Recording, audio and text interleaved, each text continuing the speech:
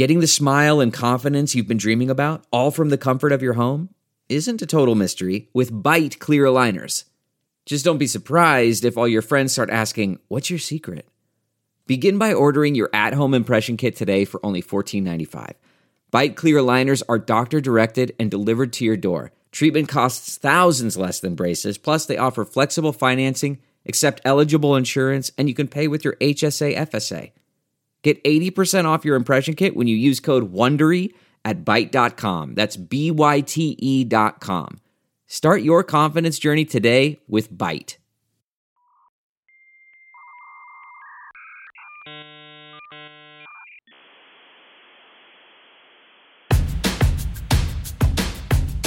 I'm as mad as hell, and I'm not gonna take this anymore! Hey, it's Allura Nanos and Matthew Zachary, and you're listening to Health CARELESS, a new original segment from Out of Patients, where Matt and I round up the latest news in healthcare fuckery and patient shit shows. Each week, you'll get a no-nonsense recap of recent headlines brought to you by two longtime friends and healthcare consumers who are short on patients but long on advocacy. I'm a lawyer, and Matt's a cancer survivor and patient advocate. We've been friends since our high school band days, and we're psyched that you're joining us as we break down what's happening and how we feel about it. So buckle up.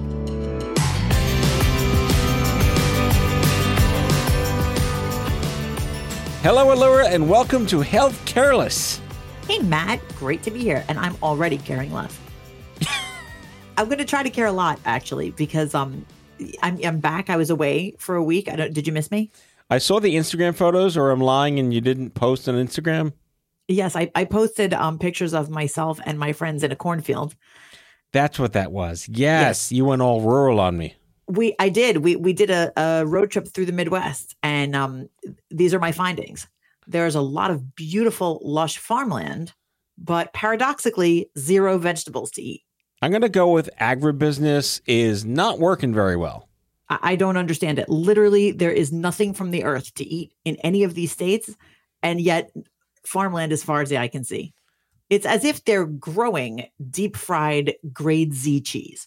That's something I care about. I'm not going to care less about this. We kind of need food. We do. We need food. And let me tell you, you should put Minnesota, South Dakota, Iowa, and Wisconsin first on the needing food list because there's fucking nothing there to eat. Oh, my God. But I mean, not like I'm not being a foodie here. I mean, I can be a foodie, but this was like there just was nothing. What are the dead baseball players wading through in Field of Dreams now? Yeah, I really just don't know. There's fields growing stuff, but unless you go and literally pick it out of the farm, there's just nothing to eat. So the show is really health cornless. Yeah. We are health careless, here to examine all manner of fuckery surrounding healthcare in America. Well, we got some good stories for you this week. We do. We have some great stories today, and I'm going to level with you. The first one is one that I don't know exactly whose fault the fuckery is. So maybe you can help me sort it out. All right. I shall assess blame accordingly. Yes, exactly. So here's what's going on. I don't know if you're aware. I am aware of almost nothing this week because I've been on vacation. So I'm coming back to learn that healthcare workers in California and Minnesota have been striking like crazy. And I didn't even know this. I feel badly that I didn't know it, but because it's been going on a while. Here's what's happening, right? Usually when I think of strikes, I think of situations in which workers are somehow being mistreated by their employers. And this feels a little different to me. Here's what's going on. Healthcare workers, and we're talking 2,600 of them. And these are all mental health care workers, therapists and counselors, people like that, who work for Kaiser in California. They've been striking for a month. And the reason that they've been striking is not for more money or anything like that, but because their conditions are so bad based on employee burnout that they just are refusing to work. And the problem seems to be that there are just too many potential patients and not enough therapists. So this is supply and demand for all the wrong reasons. Exactly. This is a situation, and I'm assuming that it is because there is more demand right now than there has ever been. I know I've heard that across the board in the mental health industry, but what's happening, I mean, and it is pretty bad. The average Kaiser therapist sees between 7 and 12 patients per day. And like a normal person in private practice as a therapist would only see between 3 and 6 patients a day. I can do math. That's bad. Yeah, That's a lot. I mean, obviously, this is a really bad thing for not only for the mental health professionals, but for the people who need their help as well.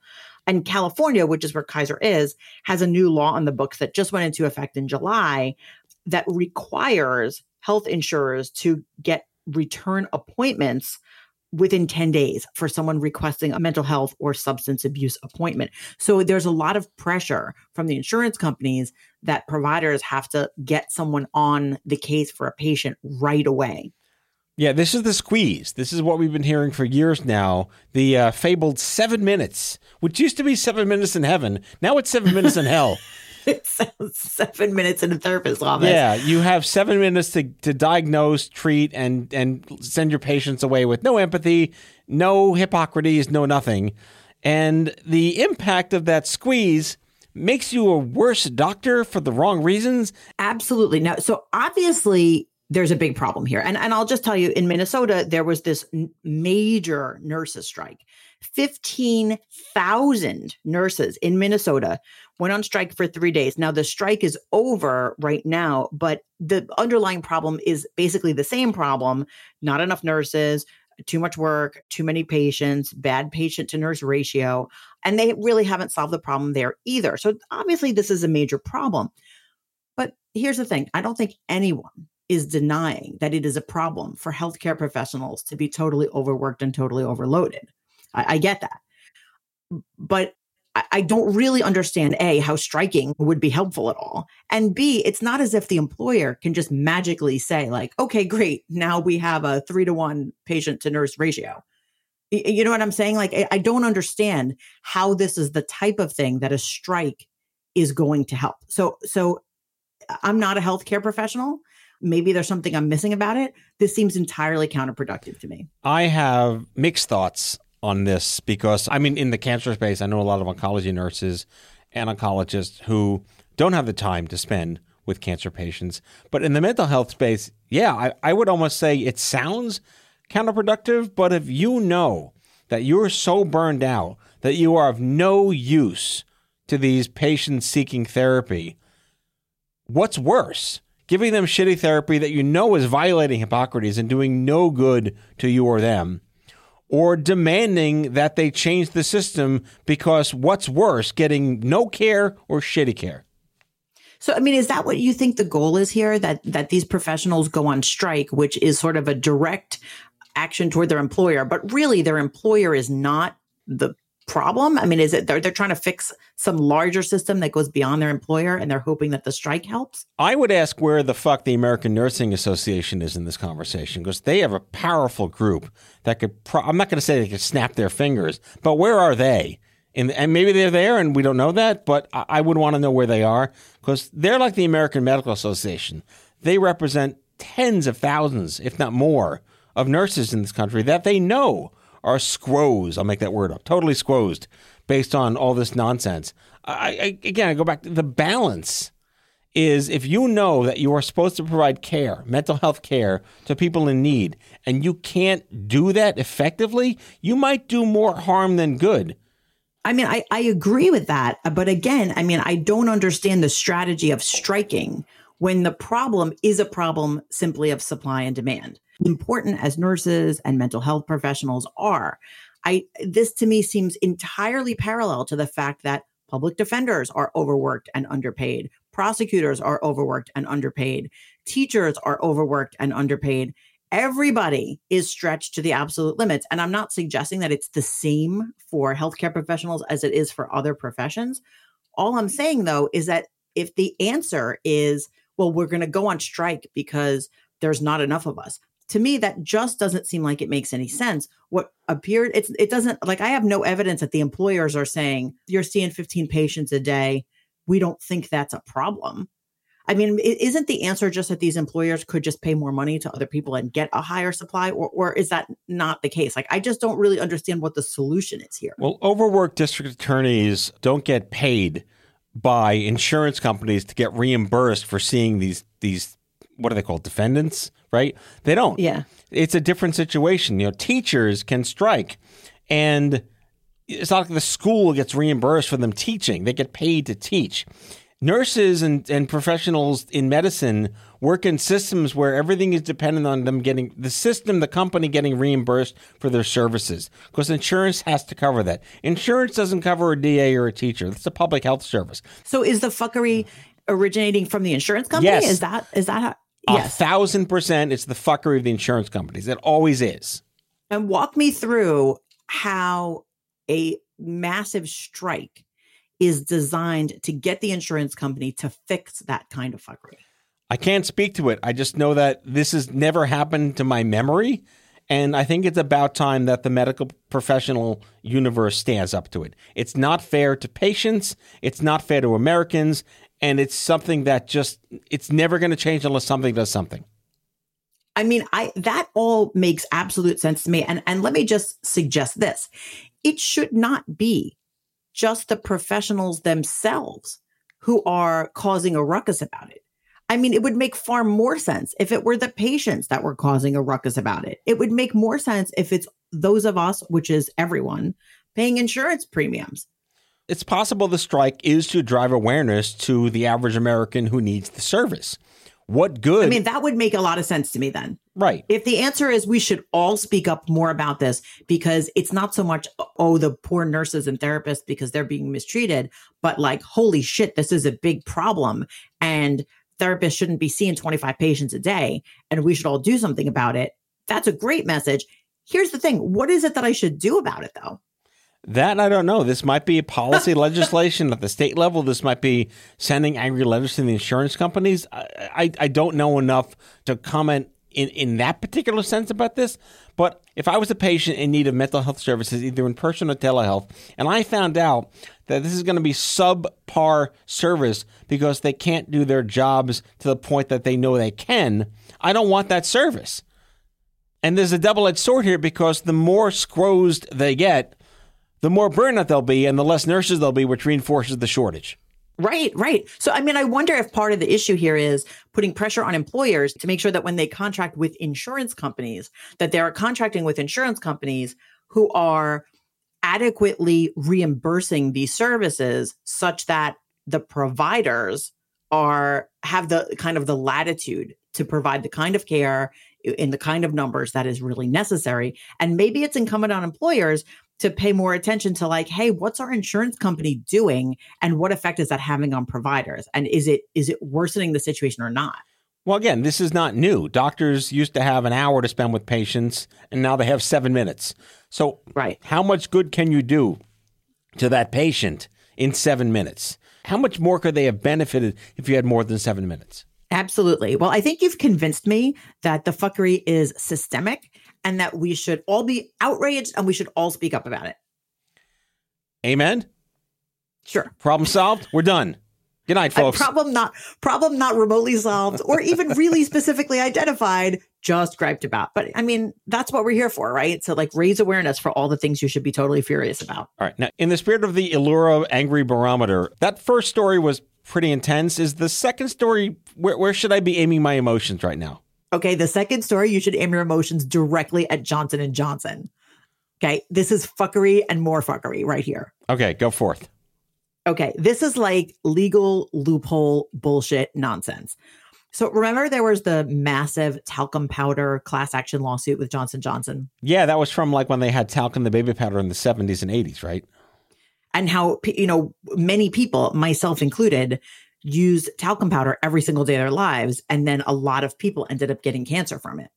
And this was like, in my family, everyone used talcum powder all the time. It was like deodorant. We all used talcum powder. And when this happened, we were like, oh my God, this is the worst thing ever. Right. Johnson & Johnson took the talcum powder off the shelves. Now the powder that's there doesn't have talc in it anymore. So that's all good. But there was this massive class action lawsuit. And, we all know that when this happens and there is a provable link between a consumer product and some kind of negative health condition, the company ends up just paying out zillions of dollars, and kind of that's how our system deals with it. Okay. And Johnson & Johnson obviously knew what was going to happen in its immediate future. Johnson & Johnson, headquartered in New Jersey, and it used this little loophole in Texas state law. And what it did was create a spinoff company. So it created this like little subsidiary company, and it gave that company all of the talcum powder liabilities. So it like took all the debt and put it in a silo in this subsidiary company. You can do that? Apparently. And then that little subsidiary relocated to North Carolina because of, I don't know why, and immediately filed for bankruptcy. And because it filed for bankruptcy, it stopped all of the baby powder lawsuits, because if the company doesn't have any assets, then it can't really support any claims. So they pulled like a Cayman Islands scam. Yeah, it's like a total scam. Now, look, there are things that feel like scams but are totally legal. And then there are things that feel like scams and are absolutely scams. Where we are right now is we don't know. We don't know if this is something that it was legit for Johnson & Johnson to do, or if they were really playing fast and loose with the rules. And obviously, the plaintiffs in the talcum powder cases sued. It is now on appeal. And there was oral argument this week in front of the Third Circuit, which is a federal appeals court. And we'll see what that court says. Depending on which way it comes out, the case still could be appealed to the United States Supreme Court. So it wouldn't be the end of the line, regardless of what happens. But I mean, it's a pretty big deal if you think about it, right? Because if you think back to when we heard that Johnson & Johnson was going to be liable for all of these claims, the last thing that we expected was, oh, they're not going to pay it because they're going to go bankrupt. I mean, that's what happened in The Rainmaker, where the whole movie is they're, working to try to get this verdict. And then at the end, the big company skips out because they filed for bankruptcy. John Grisham for the win. Absolutely. Which is like, this is what happens. And this is why corporate lawyers just cannot, like, you can't win. It's like a miserable kind of law to practice. Like, sorry, cancer patients, for giving you cancer, but peace out. Yeah, pretty much. I mean, and let's keep in mind, Johnson & Johnson is a for-profit company. So it has duties to its shareholders to maximize the profits and minimize their liabilities. So they have a duty to manage their finances in a way that makes the most sense for the company. Their duty is not to plaintiffs in cancer lawsuits. Right. But it just feels shitty. Wait, so it all comes down to Texas, right? Thank you, Texas, for having this fucking loophole. I'm not an expert on the Texas law, but I do know that legal experts commonly refer to this, create the subsidiary and then send it off and file for bankruptcy as the Texas two-step. So yes, like that tracks, right? So this is in the something circuit city. What'd you say? It's in the Third Circuit, which is in my neck of the woods. It's over here in Philadelphia. Oh, it's because the Johnson & Johnson is headquartered in New Jersey. So right. That's where the case is currently proceeding. It'll probably take a few months for the Third Circuit to render its decision. We'll see what happens, and then we'll see if the other side appeals to the Supreme Court. I mean, this reeks in some not quite apples to apples of what the cigarette companies pulled off in the 80s and 90s. It reeks, and the baby powder's not even helping. Right.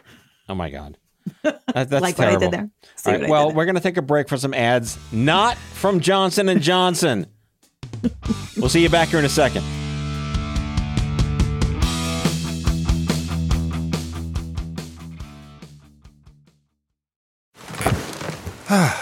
The comfort of your favorite seat is now your comfy car-selling command center, thanks to Carvana. It doesn't get any better than this. Your favorite seat's the best spot in the house. Make it even better by entering your license plate or VIN and getting a real offer in minutes. There really is no place like home. And speaking of home, Carvana will pick up your car from yours after you finalize your offer. Visit Carvana.com or download the app and sell your car from your comfy place. Delve into the shadows of the mind with Sleeping Dogs, a gripping murder mystery starring Academy Award winner Russell Crowe. Now available on digital. Crowe portrays an ex-homicide detective unraveling a brutal murder he can't recall. Uncovering secrets from his past, he learns a chilling truth. It's best to let sleeping dogs lie. Visit sleepingdogsmovie.com/Wondery to watch Sleeping Dogs, now on digital. That's sleepingdogsmovie.com/Wondery. CarMax is putting peace of mind back in car shopping by putting you in the driver's seat to find a ride that's right for you. Because at CarMax, we believe you shouldn't just settle for a car. You should love your car. That's why every car we sell is CarMax certified quality, so you can be sure with upfront pricing that's the same for every customer. So don't settle. Find love at first drive and start shopping now at CarMax.com. CarMax, the way car buying should be.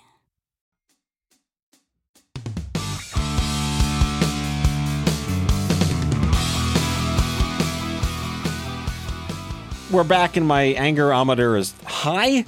Can you bring me down a little notch with the next story? I can. You want to hear something that's going to make everybody happy? All right.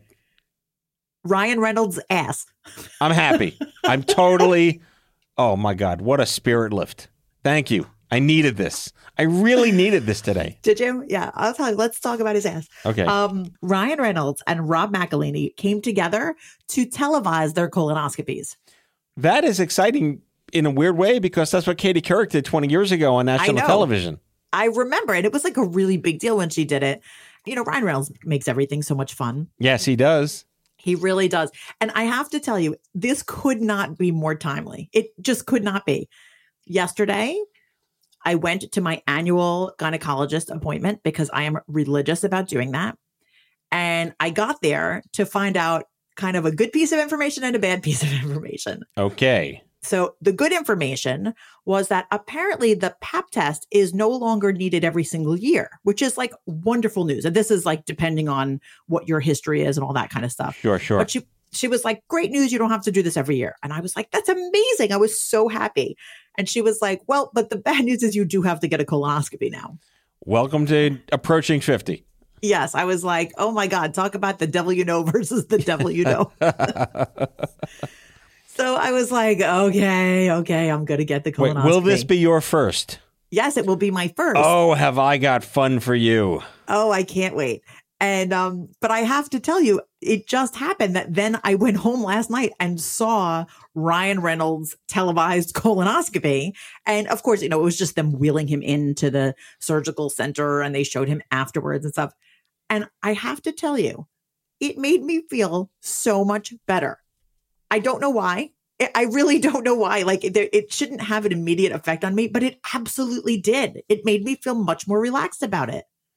There are so many stigmas around colon cancer. And again, I've been in this business for 20 years. And what Katie did was fantastic. And it really did destigmatize it a little bit. I'll comment here that I think this was put together by the folks at Exact Science, who we've done a show with here on their product Cologuard. I may be wrong, but I am a huge promoter of Cologuard, which I kind of equate to poop on a stick in your house. Send it in, and they'll tell you if you need a colonoscopy, because the last thing you want, if you don't need one, don't get one. So the idea is, let's try to prevent unnecessary colonoscopies if you don't need them. So this idea is poop on a stick, and send your poop in to the genetics lab, and they'll say, like on a stick, like a pregnancy test stick. Not a thumb drive. No, you poop on, like a popsicle stick. No. Pick your stick and poop on it. No, it doesn't work that way. They send you like a genetic test, like a 23andMe, and instead of saliva, you put your poop on it, you send it in, and they analyze the genetics in your gut biome, and they determine if you were needing a colonoscopy.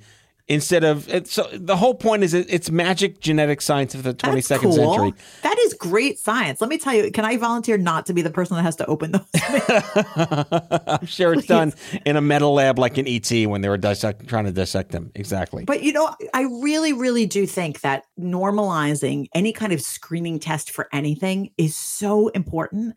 And I love seeing, it doesn't matter what the test is. I love seeing people talk about their mammograms and their colonoscopies and all that, because it's miraculous that we have these screening tests, and no one should refrain from going because they're like uncomfortable or feel stigmatized about it. So again, going back to 20 years of advocacy, colon cancer kind of has a special place because the hesitancies specifically from communities of color stem from years of racial inequality in healthcare and medicine, and this trust that just isn't quite there yet. And they're at the most at-risk communities, as far as I'm aware, based on the data I used to know. And this whole notion of you don't have to go to the doctor if you can poop on a stick to know you don't need to go to the doctor is what their goal is. So destigmatizing colorectal cancer screenings today means something very different and much better than it did 20 years ago. Oh, absolutely. And then even for those of us that are going to get a colonoscopy, for who it's recommended, I think it's really important for people to kind of share their experiences and, and say, hey, this is nothing to worry about, or I do it every 5 years or whatever it is. Because I think that, we get the majority of our important information from the people closest to us. And when you see friends, family, coworkers saying, oh, I'm out on Tuesday because I'm getting a colonoscopy, as opposed to I'm out because I'm having a procedure, and then you have to just guess what that is. I think that it's helpful. And I think that is advocacy in a tiny way. That really is advocating for better health, better public health, better personal health. And I think it's important to kind of, not advertise, but to kind of communicate about what you're doing and what you think is important, whether we're talking about HIV testing or COVID testing or cancer screenings. It's all important. So, I appreciate that celebrities are taking on these kind of projects to use their platform for something so positive. Well, yeah, and it's so much better than the stupid black and white ads raising money for things. This is actual practical stuff. He literally had a stick shoved up his ass in real life to see if he had colon cancer or polyps or precancer. So here's the thing. I want to reinforce this just one more time for the listeners. We've come so far in genetics and genomic testing, and those are scary words for lots of people, where you can now avoid needing these tests if you can poop on a stick, rhetorically speaking, and find out how at risk you are in general and avoid having a colonoscopy or an endoscopy or a mammogram. There are these amazing technologies coming to market in the next couple of years where you're going to basically have retail cancer prevention at Walgreens. And is that stuff that you just get on your own, or is it like a doctor recommends that you get it? No, as of right now, they are not available in retail. They will be at some point, very much like how 23andMe was prescription and then went to Walgreens. I don't know why I keep saying Walgreens. Anyway, you find your genetic tests at any supermarket has them these days. But this fundamental idea, you can avoid medical procedures unless you need them, saves everyone lots of money, lots of time, and helps these medications actually get to the patients that only need them instead of this mammograms. You take the day off, colonoscopies, lots of sedations. You have to prep, I can't wait to hear your prep story when you're done. Oh, I don't even know how. I'm stockpiling the yellow Jello as we speak. Yeah, no, yeah, just I cannot wait. Don't film it, but just I can't wait to hear your story. Have you ever talked to me when I haven't eaten for a whole day? It's not pretty. Also, some employers do not give you the day off. You have to take a sick day or a medical day to get your test if you're employed and have to get these things. Which is fucked up. So if you don't have really fucked up. Yeah, only you can prevent colonoscopies if you learn about these genetic tests. But I didn't answer your question, which is that, yes, your GI doctor should know to tell you about Cologuard. Again, not a sponsor on this particular show. I support it because it helps people not get the things they don't need and saves everyone money and time. But if you are going to the doctor for GERD or a GI, whatever you're seeing, even your primary care doctor that says to you, you should get a colonoscopy, you can ask, can I take the Cologuard test to see if I really need one right now? And that's something very easy every American can do today. I have to tell you, I have my appointment with the GI doctor next week. And I'm going to try out this advice, and I'm going to ask the doctor that very question. Can I just use Cologuard? And I will report in and tell you what happens. Yep. This is very exciting. I feel like I'm being put out in the field. You're my guinea pig. My ass is being put in the field. Literally your ass in the field. Leading from behind. Elura Nanos for the win. Thank you for taking it for the team. Let me tell you. Colonoscopy, they put you out for a little bit. I will take that 5 times before I want to do another mammogram. They're so miserable. I do it. I'm religious about it, but oh my God, it's so miserable. I mean, I've been having colonoscopies my entire life because I'm always at predisposition of, you go through the Chernobyl easy bake oven when you're 21. Your body's not going to work the way other people's work 25 years later. So yeah, I kind of just embrace them at this point now. And honestly, it's a nice nap. And yeah. Let me tell you, that's how you know you're a parent. When you're like, I'm going to go for a medical procedure, but hey, I'll get some rest. Bingo. I fell asleep in an MRI machine recently. Yeah, my spa day with propofol.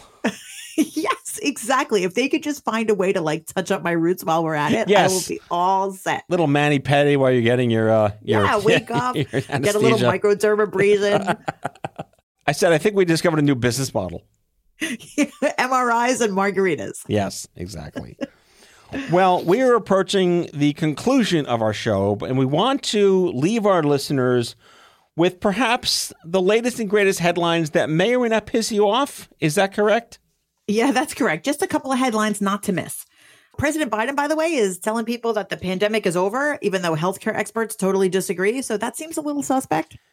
Quick response is, I think it's over from the perspective of lockdowns and millions of people dying every day. And we need to reinterpret what COVID is as a chronic disease and a thing we live with. I think that's fair. There's also a study that shows this is very disturbing. 1 in 5 American households has medical debt. Even people with private insurance. That sucks. Well, here's the thing, too. Again, my quick response is it is the underinsured Americans that lose out the most in this country. And underinsured are usually Americans that are part of an employer-based plan. They work every day, and it's just not good enough to cover what you need. Yep. That sucks. Like, no one should be facing major debt because of medical bills. Everyone should be the same boat that I'm in, which is that you're facing major debt over private college. Yep. And lastly, so I don't know if you know about this, the Associated Press has this NORC, Center for Public Affairs Research. That's a great acronym. What does NORC stand for? I have no idea what it stands for, but it's, I don't know. It must be pretty trustworthy if it's part of the AP. Yeah. And they did a poll, and this is like hilarious to me. They did a poll about like, how well do you think our healthcare system is functioning? Wait. Spoiler alert. Captain Obvious moment. Yeah, like is water wet for you? Yeah. Guess what? Only 12% of the people said that it's handled extremely well in the U.S. I want those people on the show. Who are those people? They're babies. Yes. I don't understand who would say that. Jeff not everything is Bezos, wrong. Bill Gates, Mark Cuban. Yeah, they're the 12%. It's maybe they're 12% of people who are like engaged in Medicare fraud and they just don't want to draw any attention. Exactly. Who knows? Exactly. I literally have no idea what that's about. And I think it's absolutely absurd that there's like organizations funding polls for this. So if the American healthcare system were a restaurant in New York, it would get an F and be condemned and knocked down the same day. Yes, absolutely.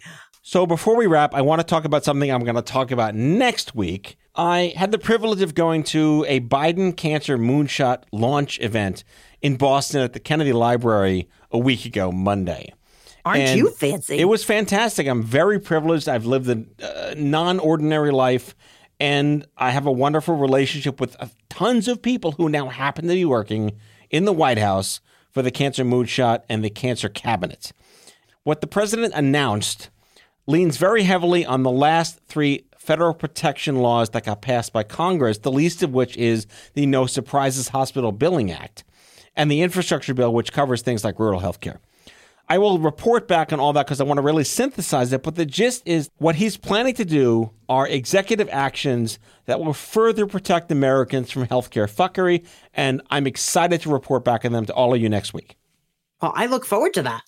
But it's really important that this message gets distilled down in lay speak so everyone understands what is actually going to happen in this country, at least for the next 2 years, if it gets undone, whatever. But wherever you live in the political spectrum, we can probably all agree that no one should go broke from cancer and rare disease and healthcare.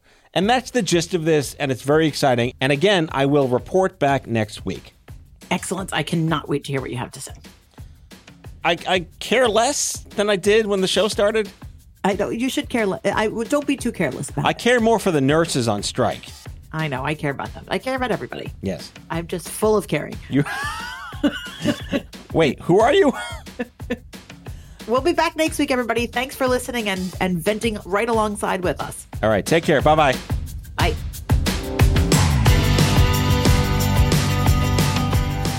Out of Patience with Matthew Zachary and the Health Careless segment is an Off-Script Health production. The executive producers are Matthew Zachary, Elura Nanos, and Andrew McDowell. Our senior producer is Sarah Rosa Davies. It's mixed and edited by Sarah Rosa Davies and Kyle Moore. Shout out to Brianna Seeley for added support. And special thanks to our segment co-host, Ilura Nanos.